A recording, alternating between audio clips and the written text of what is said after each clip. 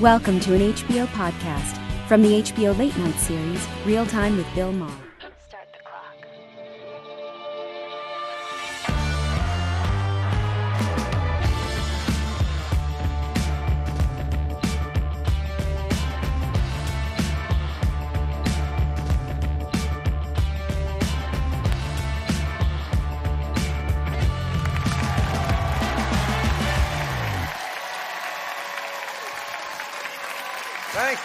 Thank you, everybody. Yeah. Hi, I'm Mary Poppins, and this is Real Time. Wow. I couldn't have predicted this. Here I am, doing the monologue in the rain. What am I in, a John Cusack movie? This is... Okay, so, like I have to tell you, things are getting very weird. Very weird. I was out driving in L.A. this week, not going anywhere, because you can't go anywhere, but just had to get out of the house. And I tell you, it's a little eerie out there. It's like a movie where all human life has been wiped out except for the gardeners.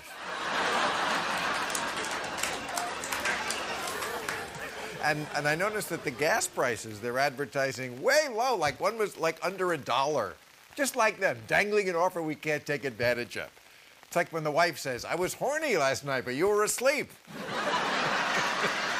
Am I right? Am I right, guys? Am I right, audience? Great crowd. What a crowd tonight. But, no, L.A., I tell you, it's a weird thing here. I mean, I've known people in this town who like, locked themselves inside for 3 weeks, but it was always because they got a nose job. And last week, I sound like Rodney Dangerfield. Last week, I tell you, I was so lonely. I had a home invader. I said, look, you're already here. Stay for dinner. I mean, what else can you do? I tried to start new hobbies, I'm doing a lot of baking. Some days as soon as I wake. But I don't know what else to do with my time. I'm home. I waste a lot of time on the internet. I binge watch TV. I have food delivered. Oh, God, I'm becoming a millennial.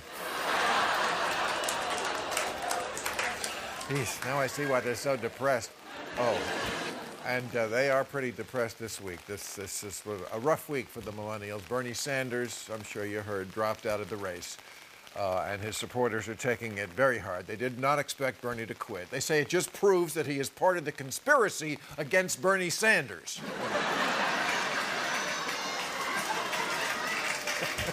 Oh, an older crowd.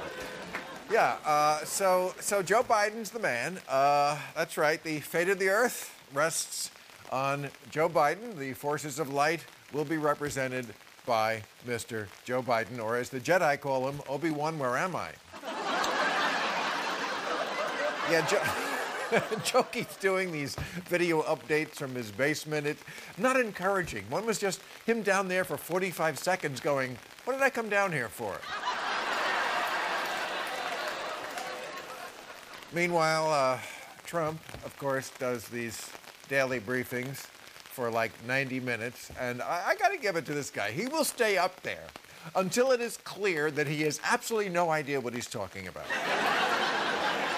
He's like the toddler in the car with the plastic steering wheel who thinks he's driving.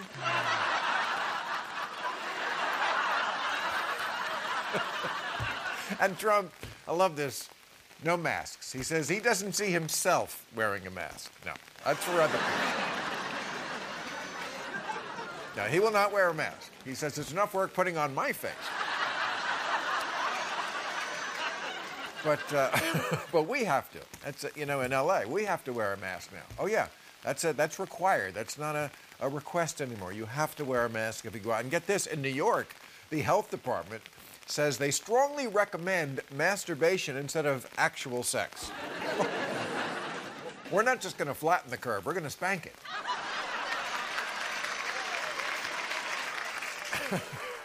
Oh, good. It's letting up. And finally, we want to give good wishes to Boris Johnson. That's right. He is one of the people who we know has the coronavirus, but he's out of the ICU, and he's doing better there in Great Britain. But until he returns to work, Great Britain is without a leader. Join the club. All right, we got a great show. We have Mayor Bill de Blasio, Al Gore, Ian Bremmer, and Nikki Glaser. That's pretty fucking good for my backyard. And right now, I spoke one-on-one yesterday. Oh, no. Just let's go to the first interview. Thank you for coming. Well, my first guest is the mayor of New York City, one of course, the hardest hit in this crisis. If you want to help, nyc.gov/help now is where viewers can do that to help the people in New York. Please welcome the Honorable Bill de Blasio. Great to see you, Mr. Mayor. I know you are busy like you never have been before, so I'll get right to it. Is it fair to say that things are looking a bit up in that hospitalizations are declining and maybe leveling off very soon? I'd be a little more cautious than that, Bill. I'd say hospitalizations were growing intensely. They're growing less. The use of ventilators was getting sky-high growth each day. It's actually slowed, but we're still seeing more cases each day, of course, than the day before. So what is a positive sign, a really important, Bill, is that New Yorkers, you know New Yorkers real well, they would have probably been the least likely to socially distance of any people in the United States of America. But what we've seen is amazing compliance, amazing support for this idea because it is life-saving. So folks in this city, even though it's been really tough, it's been emotionally tough, it's been logistically tough to figure out how to socially distance in the most crowded place in the country, but people are doing it. They're doing it very well. They're sheltering in place. They're really staying inside to a remarkable degree. The NYPD has been out to do enforcement, but they really haven't had to do a lot of tough enforcement. They've sometimes had to warn people, remind them, but people are actually following the rules. So the real heroes, I mean, the healthcare workers are heroes, the first responders are heroes, but there's also a truth that the people in New York City are heroes in this crisis because we asked them to do something almost unimaginable, 8.6 million people to kind of in unison pull off this shelter in place and social distancing, and to a remarkable degree they're doing it. And that's why our healthcare leadership believes that some of these numbers are slowing down now. We found out this week that there was a tremendous racial disparity in the way the virus affects people. Why, in your estimation, is that it adversely affects minorities? So we saw a real disparity here, and the disparity in other cities in the country has been, and other states has been even worse. And I think it comes back to the painful truth about America, that healthcare in America for generations has been based on how much money you make. And let's face it, for most people of color, they've been on the short end of the economic stick. And then add to it the reality of immigration and what's happened to immigrants in recent years in this country. And I think this is an area where the way immigrants have been under attack has really been a piece of this unfortunate, painful reality because, Bill, a lot of immigrants started staying away from healthcare, staying away from hospitals, staying away from all sorts of places they could go for help because they feared, particularly undocumented folks, feared exposure, feared the possibility of being deported. So what we're seeing is it's hitting the Latino community hard, it's hitting the Black community hard. I think that immigration piece is a piece of it, but I think the underlying, the core piece is decades, generations of people not getting enough health care, folks with conditions like asthma. If you're in a more affluent community, your asthma, you get support, you get the help you need, you get it under control. If you're in a poorer community, a lot of people's asthma isn't under control. That makes them very vulnerable to the coronavirus. Same with heart disease, lots of things that if you're poor, if you haven't gotten the health care you deserve, if you didn't have the money to pay for it, you then are in a really vulnerable position when this ferocious disease comes knocking. Okay, so let me ask you one political question. I understand why Republicans were late responding to this. They're not exactly the science people, and their leader is someone who, to say the least, lives in the moment and doesn't think about tomorrow. But why were Democrats late? Well, Bill, I think I don't know. You'd have to look sort of person by person more. I wouldn't say Democrats across the board. I think in Washington, Democrats were pushing really hard for the stimulus, and it never would have been as big as it was and inclusive as it was, and about working people as much as it was. It wasn't for Democrats, and we bluntly need that fourth stimulus immediately. This is a city right now. My city's billions and billions of dollars in the hole, and we're not going to be able to sustain basic services for people and fight this battle against COVID-19 if we don't get direct help in that stimulus bill. So I think Democrats have actually been good on the federal level. And at the local level, I think everyone's grappled with this reality.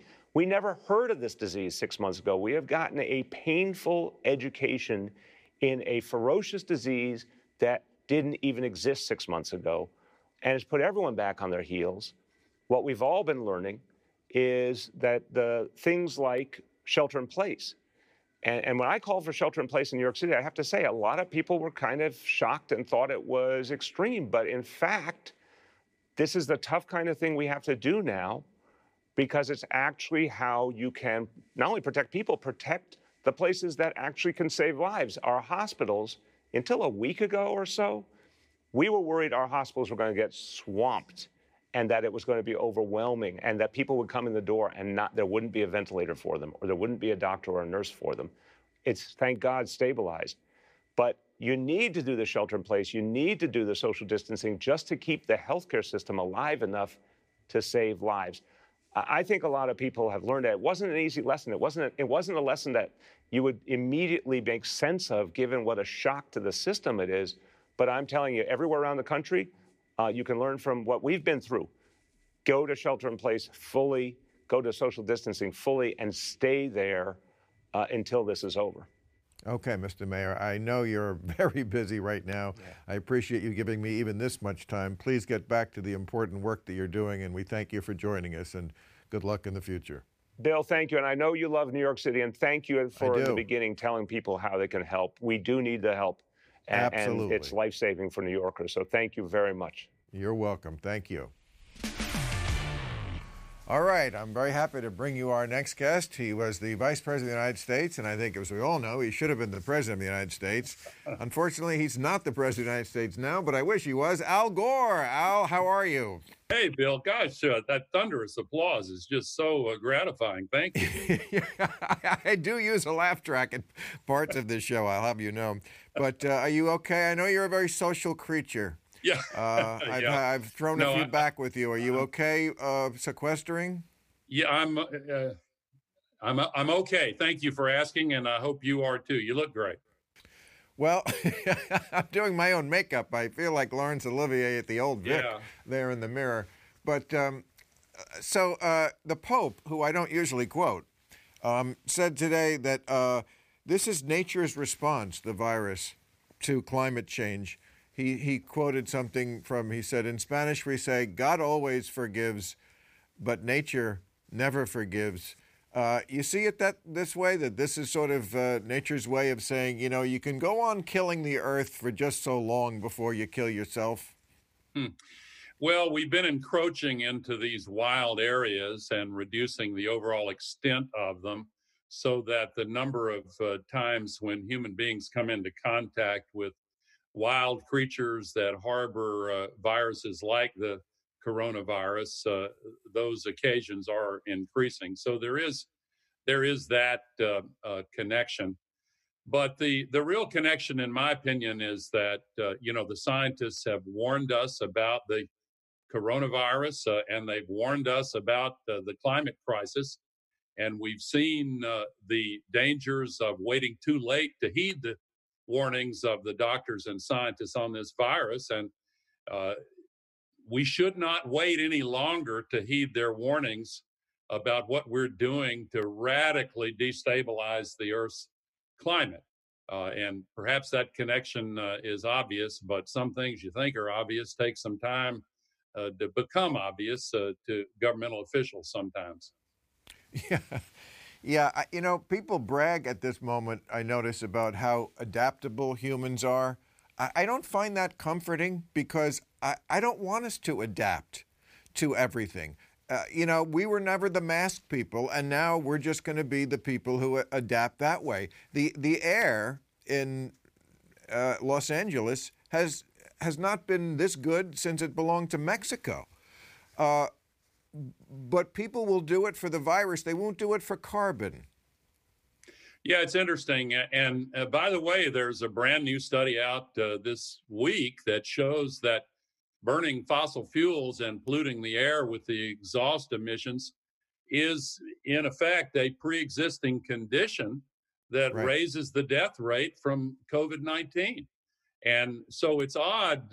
Well, it's understandable. We know the reasons why, but it's odd and strange and wrong that the president would pick this time to suspend enforcement of the environmental laws and tell the polluters they can just crank up all the pollution they want into the air because it kills more people. We know that now. And it's also, by the way, you've talked very eloquently about the racial disparities for those who are suffering from COVID-19. African Americans and to an extent Hispanic Americans, Native Americans are way more likely to live downwind from the smokestacks and adjacent to the hazardous waste storage sites and flows. And that's why, for example, Bill, for a long time, the death rate from asthma for African American children in the U.S. is 10 times greater than the death rate from asthma for white children. And so we see these disparities with COVID-19, and there are other reasons for it: access to medical care, economic inequality, the kind of jobs available, and other things too. But the exposure to much more air pollution is one of the main factors. It is fossil fuels are a pre-existing condition for COVID-19. Right. So the political calculus changed this week. Bernie Sanders dropped out, as you know. The man who had your old job, Joe Biden, is now obviously going to be the candidate. What would you think about Biden naming Obama coronavirus czar right now? He did really good with the Ebola virus. You think that would excite people to get to the polls, knowing that Obama was going to be in charge of handling this disease as opposed to the way it's being handled at the top right now? Well, he might want to check with President Obama first. He might not want to take that position. But of course, Barack Obama would be extremely capable at anything that he was assigned to. I'd question whether or not Biden would want to do that right now, but it's not a bad idea, Bill. So I don't know if I'm sure you saw this week what happened in Wisconsin. It looked to me like a dry run for what the Republicans are going to try to do in the fall, which is, as what they always do with elections, cheat. People were standing in line. It was their primary. The Democrats wanted the election to be postponed. The Republican-led state court would not allow that to happen. So, for example, Milwaukee, where there were supposed to be 182 polling places open, there was only 5 open. I mean, if that happened in the fall, the Democrat could never win in Wisconsin, one of the key swing states, of course, that was very close last time. It also looks like President Trump is touting the line that mail-in votes are somehow now fraudulent, which is pretty funny when you think about someone going to a polling place with a mask on. That would seem like an easier way to commit fraud than doing it by mail. But as someone who was cheated out of an election, what do you think about all that? Well, I think it's tragic that the modern Republican Party has become so committed to suppressing voter turnout. And that's relatively, well, I started to say it's relatively new. I come from the South where it's been going on a long time. But I think back to when Republicans like Jim Sensenbrenner and others helped to lead the way to a renewal of the Voting Rights Act not that long ago. But now they're committed to suppressing the vote. And their theory is that the wealthy and powerful and politically connected just know better and they ought to be in charge. That's fundamentally wrong. You've heard the phrase, the wisdom of crowds. The real secret to America's success for 2 centuries is that we've made better decisions until the last couple of decades by trusting in the judgment of the American people. But what happened in Wisconsin, you're right, is a warning. I'd like to float an idea on your show, Bill. We need mass testing to see who has the antibodies and who's free and clear of the disease, at least for a time. We need to know more about who's infected and who's not, because there's so many asymptomatic carriers. What if some governors started the ball rolling by setting up testing sites at every polling place for the November election? We've got 5 to 6 months to mass a workforce and get the quick return tests to do that. We ought to start the testing even sooner than that. That's been one of the many great failures in our country's response to this thus far, but we've got to get on with the testing, and we could supplement whatever we get done quickly by setting it up at polling places. And if it became popular, red state governors might want to join in also. It's a great idea. You're still an idea guy, Al. We appreciate that. I appreciate you. I thank you for doing this in this difficult time, and I hope to see you on the real set pretty soon. I hope so too, Bill. And thanks for your long-term faithful fight against the climate crisis. Lots of people and me. We really appreciate it. Thank you. Thanks, Al. I appreciate it. See you soon. Okay. Well, we're locked up in our houses, but commerce does continue in its fashion. And I noticed that American corporations are using the virus as a way to sell us stuff, as they always do. They never miss a trick to do that. So would you like to see some of the ads that are, listen to the crowd at home. Okay, well, here are some examples. For example, Advil has here for you until your kids go back to school. Palmolive dish soap, great for washing your mail. Remington rifles, the proven way to guarantee social distancing. Chipotle, get sick the old-fashioned way. Try our non-coronavirus viruses. Crocs, you're never going to leave the house. Why not dress like shit? Doritos Flamin' Hot flavored tortilla chips, because there's a decent chance one of the chemicals in this bag works on the virus. Corona beer. Look, we didn't do it, all right? Spam. If not now, when? And Velveeta cheese, because you don't have to stress about toilet paper when you're constipated. Okay, he is president of the Eurasia Group and G0 Media. One of our favorite guests, Ian Bremmer, joins us from what looks like a lovely home. Bill, where are you? Very, very far away from you. I am in downtown Manhattan, sort of epicenter for the global crisis right now. Right, but not there in your living room. Very, very cultured. Are you missing cafe society? You're such a sophisticate. I'm missing people. I'm missing my friends. I think social distancing does not come normal for me. I don't know how I'm going to do after a couple more months of this. Me neither. They talk a lot about how young people, they live on their screens. I talk to a lot of people under 40. Living on your screens is great as long as it's not a directive. Yeah. It's their time when you're young. You want to be out. You want to be making your way in the world. I think it's tough it's tough for everybody. But look, you're a big picture guy. That's why you're one of our favorite guests. So you study these things closely. What do you see for the rest of the year? Is there a return to a new normal? Is that new normal bearable? We can bear an awful lot. We can get used to an awful lot. It's obviously very different in different parts of the world. Here in the United States, there's no question we can restart the economy. But restarting the economy is a lot harder than shutting it down. Because, let's say we get to, Trump, they're talking May 1. I think it's more like June 1. But whenever we start to see a relaxation of the shutdown, we're still socially distancing. And a world where we're still socially distancing is a big problem for lots of pieces of our economy. The two that I think about in particular that are going to be hardest are schools and airplanes.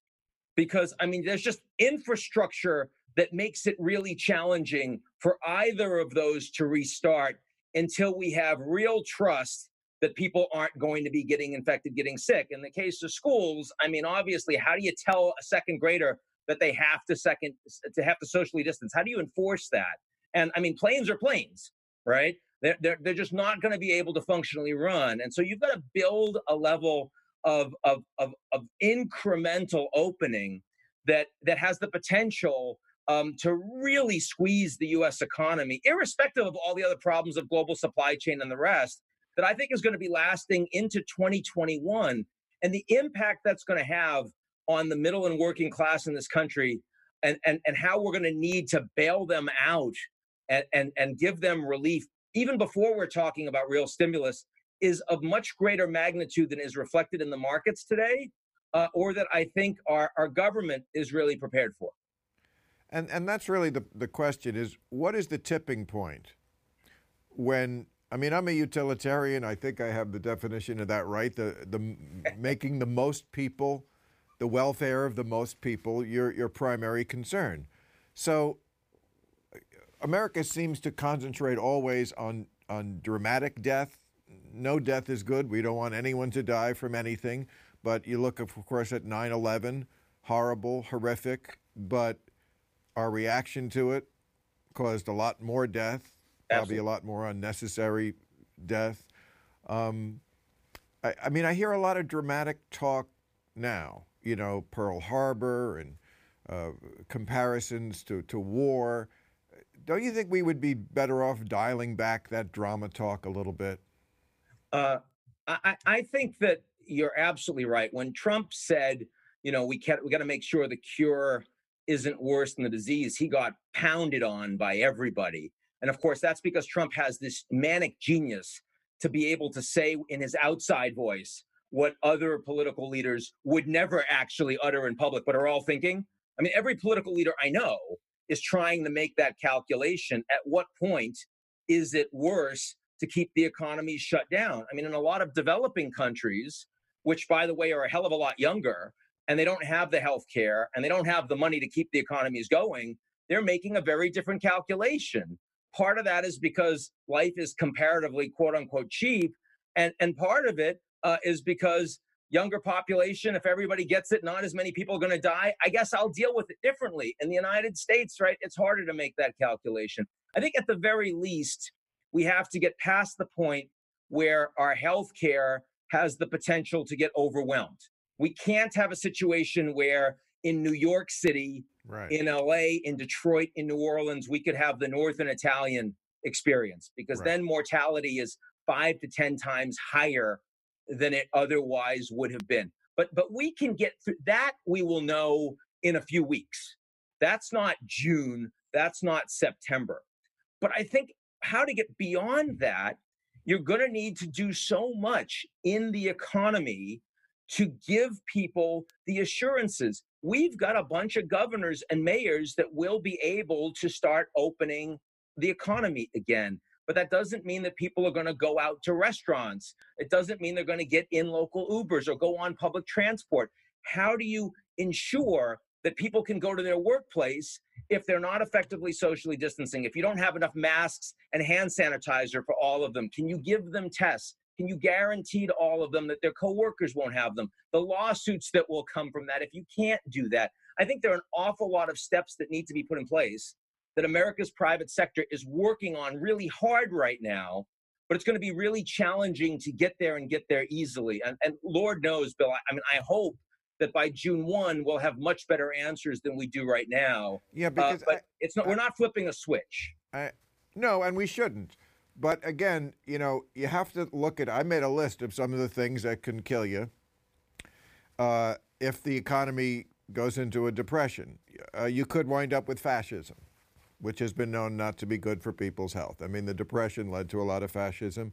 Loneliness. I was shocked to see that the early death rate is goes up 26% because of loneliness. Societal breakdown. You know, what happens? I mean, when people have no money, they rob, things break down, people die from that. Alcoholism, drug addiction. kids not going to school? I mean, we're dumb enough. People eat worse food. Pollution, we were just talking to Al Gore, pollution kills 8 million people a year, they say, from particulates in the air. This virus isn't going to probably get to that number, not close. Just normal obesity approaches 500,000 Americans dead a year. I mean, what I'm saying is, like, when death happens slowly, we don't seem to notice. When it happens suddenly, dramatically, like this or 9/11, it just seems out of whack sometimes if what we're trying to do is save the most number of lives, which I would think would be our 9/11 goal. comparison is exactly apt, right? Because, I mean, there wasn't really a national debate. It was everything we can possibly do to ensure that we will never have another terrorist act like that again on American soil, we will do. And if that means spending trillions of dollars, and if that means costing tens of thousands of lives, American lives, not to mention all of the countless more lives on the ground in these countries, creating more radicalism, there wasn't a debate about that because you had to be all in that fight. And I absolutely think that similar things are going to happen here. And by the way, you're asking about the impact on the economy, where the potential that we overshoot is real. But also, how about the impact on technology? We are absolutely going to be prepared to give away all of our data to all of these companies just to ensure that we can be monitored effectively so that we're not going to be exposed to someone that has this disease, like they're doing in China, like they're presently doing in Singapore. Now, I mean, a few months ago, we had Elizabeth Warren up there saying we should break up these big tech companies. We had the Europeans saying these monopolies are dangerous and we've got to ensure privacy. No one is going to be saying that in the next few months. What are the implications long term of the fact that we're simply going to say you are the most strategically important companies for us to get back going? We need geolocation on every American all the time to understand when we can bring you back into the economy. What are the implications of that long term? I suspect we're not going to do enough thinking about that because we now know what our priority is. We're fighting a war against coronavirus. And when you're fighting a war, everything else is not even second place, it's 10th place. And so these are exactly the right questions to ask. Okay, so it's interesting because now that Biden is the obvious nominee, it turns out Trump was right all along when he was attacking and trying to get dirt on Joe Biden. He knew he was going to be the nominee. You know, I always say, as a politician, Trump is a non-pariah. He gets that. And look, I was for impeachment. I thought what he did with Ukraine was impeachable for sure. Beyond the pale. But after this, it just looks strange. If I was the Democrats, just tell me if you agree, I wouldn't bring up impeachment or any of that stuff. In light of the coronavirus, Ukraine seems very distant. I'll just say that. It just, for a lot of people, it's going to seem ridiculous. That's right. But I would not be bringing up the impeachment today or next month. I mean, the election is going to be about this, but it's also going to be about the election. It's going to be about being able to vote, right? You saw what just happened in Wisconsin. Trump understands that his base is much more excited about him than Biden's base is about Biden, which means low turnout is good for Trump. So, old people vote. They vote more than young people do. They also are much more vulnerable to dying and getting really sick from coronavirus.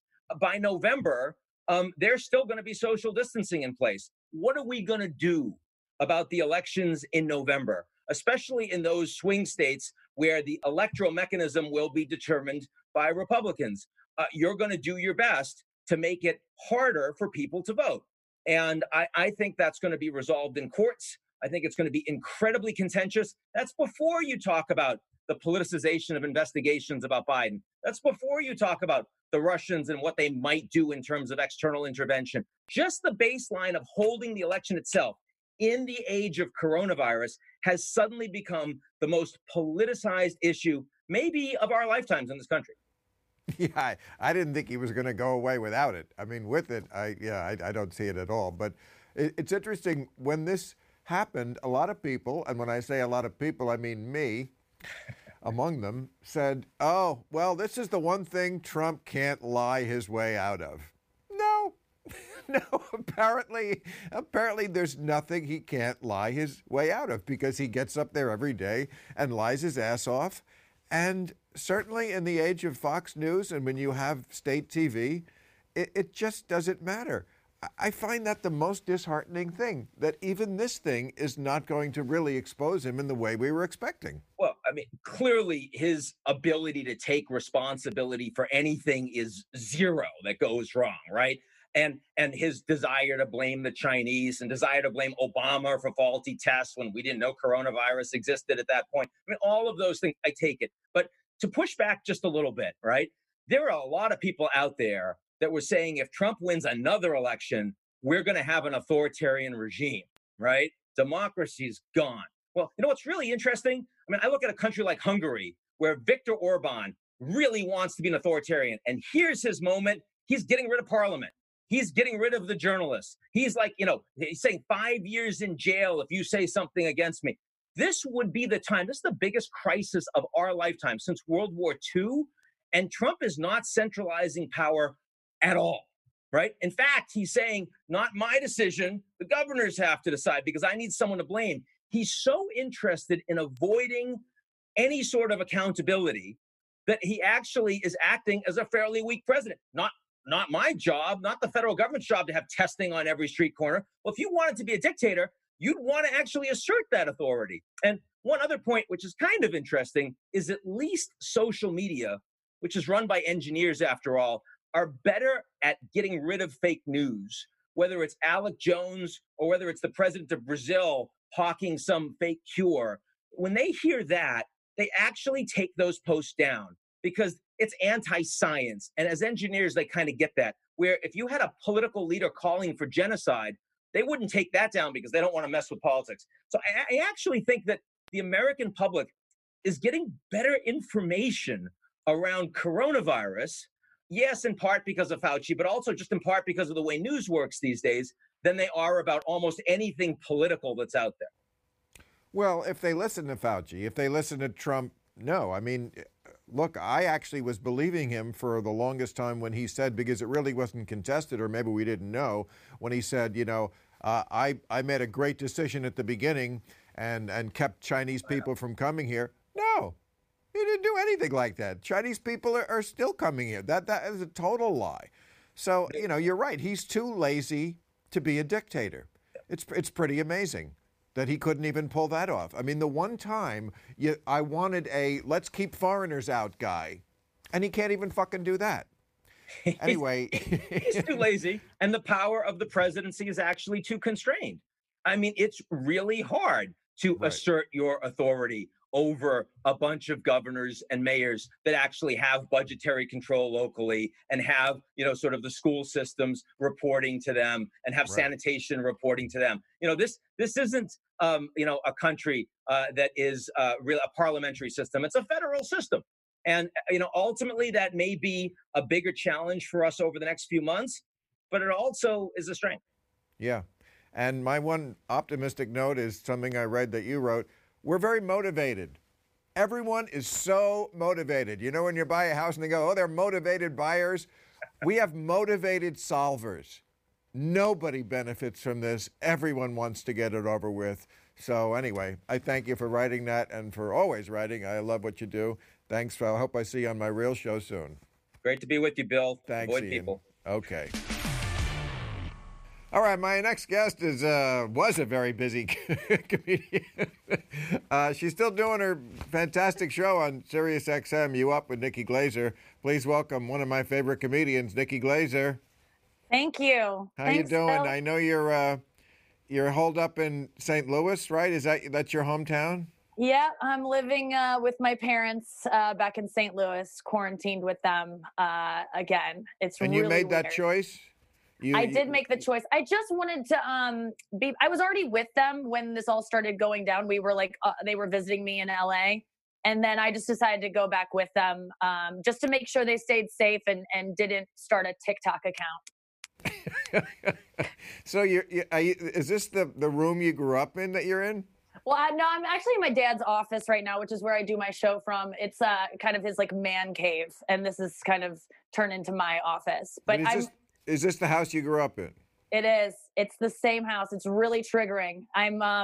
You fall right back into old habits. I'm 15 again. I'm getting into screaming fights with my mom. I'm sleeping till noon. I'm developing an eating disorder. It's, I'm not coming, you know.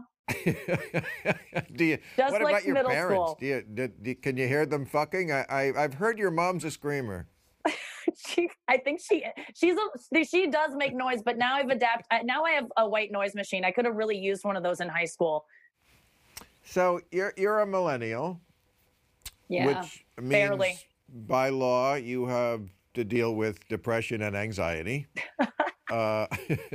So, and yes. you know, I've been hearing these reports and reading stuff about how this is affecting people psychologically. I mean, we're going into like a full month of doing this. I mean, it was cute for a few days and a week, but now I notice that people are relapsing who have substance issues, and people are getting depressed, and things are, you mentioned, triggering. How are you holding up with all that kind of stuff? I'm smoking pot all the time, and doing a lot of therapy, and I'm going to like self-help and 12-step programs, not the one associated with marijuana, but I'm doing now that I have all this time on my hands, I'm like, I just want to fix myself and stay on top of it. So I'm kind of running a goop lab of sorts out of my parents' home in terms of self-help. Like I did a breathwork class the other day. I did a hypnotist session the other day. I'm developing a candle that smells like my asshole. It's really Wait, go back. Yeah. Go back to candle.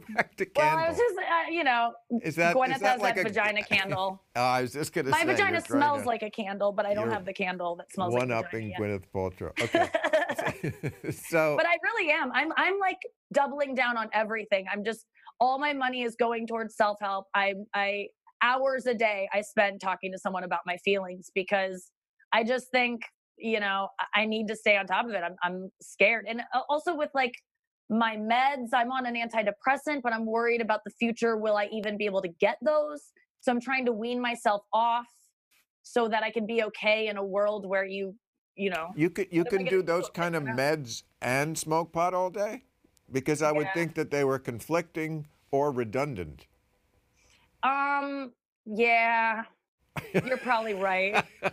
What are you? So I know that you're doing just edibles, which I don't know. Well, they just don't do it for me, and they take right. too long, and they don't make my lungs feel full of pot smoke. Well, making your lungs feel things during a pandemic that attacks it attacks the lungs. That's much my thinking on it, but I could be wrong, and we'll all find out. And I mean, look, after 9/11, they used to say about the our brave people who protect us, the CIA and those types of people who Trump calls the deep state, but I say they're the thank you for being deep state. They would always say about the terrorists, they only have to be right once.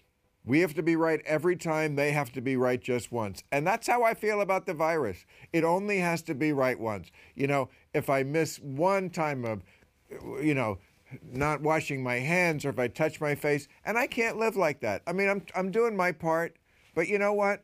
If I get it, I'll fight it the best I can. I'm trying to win the battle in my immune system. Everybody's got to deal with their own way.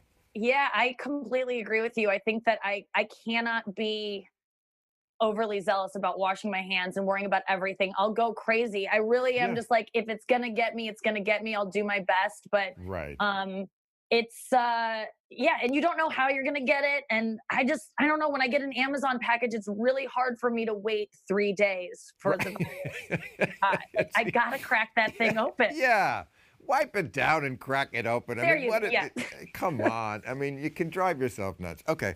So, what have you come to any realizations or epiphanies. You say you're doing a lot of self-help, but usually when we're driven out of our comfort zone, we don't like it. It's our comfort zone, but we do find things out about ourselves. Anything you can report? Yeah, I honestly can't. And it's interesting. I'm about to be 36. I've worked really hard my whole life and haven't really had relationships and have always been single. And I just recently, before this happened, kind of arrived at the idea of like, maybe I want kids. Like it was the first time it's ever occurred to me. And now I'm like certain that I don't. Because I'm like, no joke, I thought you were going to go in the other direction. 100% will not have kids. Oh, I thought you were going to say, I want a Corona baby. But no. Nope. Yeah. Because you know what? When I wanted to have kids, when I decided like I want to have kids, I was rich enough to afford people to take care of them for me and teach them. And none of that fucking matters anymore. I don't want to be a mom because I don't know how to teach a child how to figure out the area of a triangle. Like I'm not a teacher too. Like you have to do everything now. And I just I don't have that in me to be around kids that much. You're preaching to the converted on that one. I've been saying that forever. And look, everybody is you do you, I do me. I understand people love kids and kids are fun. Yeah. And they've always said to me things like, oh, if you had your own kid, you'd change. And I swear I would be the first one to look into the crib at my own kid and go, still nothing. Yes. And it's the same thing you just said. Like, I don't, people say, oh, I like to learn again through my kids. I'm over that. I know the sky's blue. It doesn't interest me to like okay. So, I could do mushrooms with my friends and talk about that. Right. About how the sky is blue. Yeah. I went to my nephew at a birthday party the other day, and it was like a social distance birthday party. They stayed on the porch. We put the presents up there. We walked away. They opened them. I couldn't hug my nephew.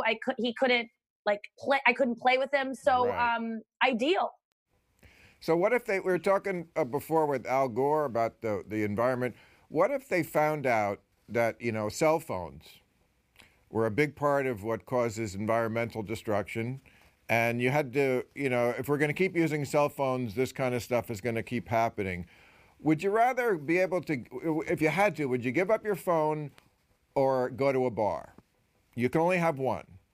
Bars or restaurants or phone? Anymore, so I would gladly give up going to bars. But giving up your cell phone, I mean, I know it will make me happier to give up my cell phone. And you would know right away, I think, whenever I take just even a couple minutes off it, I feel better. And even now when we're all connecting and we're feeling less alone because of it, I understand that, but I'm still feeling very triggered by people doing so much or telling you that you need to do less. Like there's never, like everyone making their own masks from bandanas. It just makes me feel like, why don't I have cute bandanas? Like, I feel like I should go steal one from my neighbor's golden retriever. I don't have anything. People are doing home workouts with, a broom handle on a backpack. And so I grab a broom and my mom thinks I'm going to start cleaning. I'm like, no, I'm working my arms. It's just like, I'm completely feeling less than because of social media, even in this time. Good. And so I know that it would be better. We would all be better off without it. I couldn't. Yeah. So agree with that. We're humans. Well, listen, I'm such a big fan of yours. That's why I invited you and you graciously accepted to do my Hawaii junket this year. I hope that still can happen. It's December. It's the end of December. If we're not over it by then, I'll be very depressed. It's all I'm looking forward to. No, I was thrilled when you accepted because, you are one of the hottest properties in comedy. I mean, you are walking into stardom at just the right time. And or the wrong time. I know. You're doing big theater tours and stuff. I mean, you're really happening now. This was bad timing for you, but it'll end and you'll get it back. You're not going anywhere. A month ago, I had 2 TV shows in development and a sold-out theater tour. And this Saturday, I'm throwing a Taylor Swift dance party on Zoom for charity. So things have taken a turn. It'll come back. All right, Nikki. I'll see you in Hawaii. See you there, Bill. Thank you so much. Thank you. Okay, time for new rules, everybody. New rules. Here we go. New rule. To show some respect for the quarantine, The Weeknd has to change his name to I forgot what fucking day it is. And Daft Punk has to tell us where they got those masks. New rule, now that the employees of a strip club in Portland, Oregon have pivoted from pole dancing to delivering food from the club's kitchen, the next time a reporter asks Dr. Anthony Fauci how bad things might get, he has to answer, bad enough that people get food delivered from a strip club. Because here's something I never thought I'd hear. Let's be safe tonight and order in shrimp from the titty bar. New rule, if we still have to visit Grandma, but we're not allowed to touch her or even go inside, she has to put her tits on the glass. Oh, you're booing at home now, but give it another month. New rule, people must stop pretending Sphinx cats are cute. They look like Gollum made out of a ball sack. I don't know whether I'm supposed to pet it or ask it to tell me a riddle. All I know is keep that fucking thing away from me when it's giving the evil eye. New rule, now that Bernie's dropped out and the hashtag Never Biden, Never Trump is trending on Twitter, someone must invent a way for me to bitch slap people virtually. I would do it in person, but I can't leave the house. And finally, new rule, you can't yell at someone for breaking a rule you just made up. Scientists, yes, scientists who are generally pretty liberal, have been naming diseases after the places they came from for a very long time. Zika is from the Zika forest, Ebola from the Ebola River, hantavirus, the Hantan River. There's the West Nile virus and guinea worm and Rocky Mountain spotted fever and, of course, the Spanish flu. MERS stands for Middle Eastern Respiratory Syndrome. It's plastered all over airports and no one blogs about it. So why should China get a pass? Congressman Ted Lieu tweeted, "The virus is not constrained by country or race. Be just as stupid to call it the Milan virus." No, that would be way stupider because it didn't come from Milan. And if it did, I guarantee we'd be calling it the Milan virus. Jesus fucking Christ, can't we even have a pandemic without getting offended? When they named Lyme disease after a town in Connecticut, the locals didn't get all ticked off.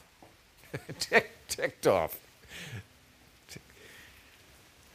Seriously, it scares me that there are people out there who would rather die from the virus than call it by the wrong name. This isn't about vilifying a culture. This is about facts. This is about life and death. We're barely 4 months into this pandemic, and the wet markets in China, the ones where exotic animals are sold and consumed, are already starting to reopen. The PC police say it's racist to attack any cultural practice that's different than our own. I say liberalism lost its way when it started thinking like that and pretended that forcing a woman to wear this was just a different way instead of an abhorrent human rights violation. It's not racist to point out that eating bats is batshit crazy. In 2007, researchers at the University of Hong Kong wrote, "The presence of a large reservoir of SARS-CoV, like viruses in horseshoe bats, together with the culture of eating exotic animals in southern China, is a time bomb." Dr. Fauci says we should force a global closure of the wet markets because the current crisis is a, quote, direct result of them. On Monday, the UN's acting head of biodiversity said the same thing. So when someone says, what if people hear Chinese virus and blame China? The answer is we should blame China, not Chinese Americans. But we can't stop telling the truth because racists get the wrong idea. There are always going to be idiots out there who want to indulge their prejudices. But this is an emergency. Don't we have bigger tainted fish to fry? Jesus, if the sun was exploding, Twitter would pile on the first guy who called it a dwarf star. Sorry, Americans, we're going to have to ask you to keep two ideas in your head at the same time. This has nothing to do with Asian Americans, and it has everything to do with China. We can't afford the luxury anymore of non-judginess towards a country with habits that kill millions of people everywhere, because this isn't the first time. SARS came from China, and the bird flu, and the Hong Kong flu, the Asian flu. Viruses come from China like shortstops come from the Dominican Republic. If they were selling nuclear suitcases at these wet markets, would we be so non-judgmental? And isn't this pretty close to what they are selling? And the next one could be even worse. If the Chinese military had purposefully infected this country with corona as a bioweapon, we'd be at war with them. We're always griping about how China manipulates their currency. Well, I'm no monetary expert, but I think you would agree this one hurt our economy a little more than the currency manipulation. And China can do this. China once built a 57-story skyscraper in 19 days. There's been a pothole on my street for 19 years. They're not like us. They can actually get shit done. This is a dictatorship that for decades enforced a one-child per family policy under penalty of forced sterilization. But you can't close down the farmer's market from hell? They need to use that iron fist and pound it down like the whole world depends on it, because it kind of does. And I hope that if someone told Americans that eating Hot Pockets could cause a worldwide pandemic, that we would have the good sense to stop doing it. Although I wouldn't bet on it. Okay, that's our show. You're a great audience. I want to thank my guests, Bill de Blasio, Al Gore, Ian Bremmer, and Nikki Glaser. And we will be back next week from my backyard. Thank you, folks. Catch all new episodes of Real Time with Bill Maher every Friday night at 10, or watch him anytime on HBO On Demand. For more information, log on to HBO.com.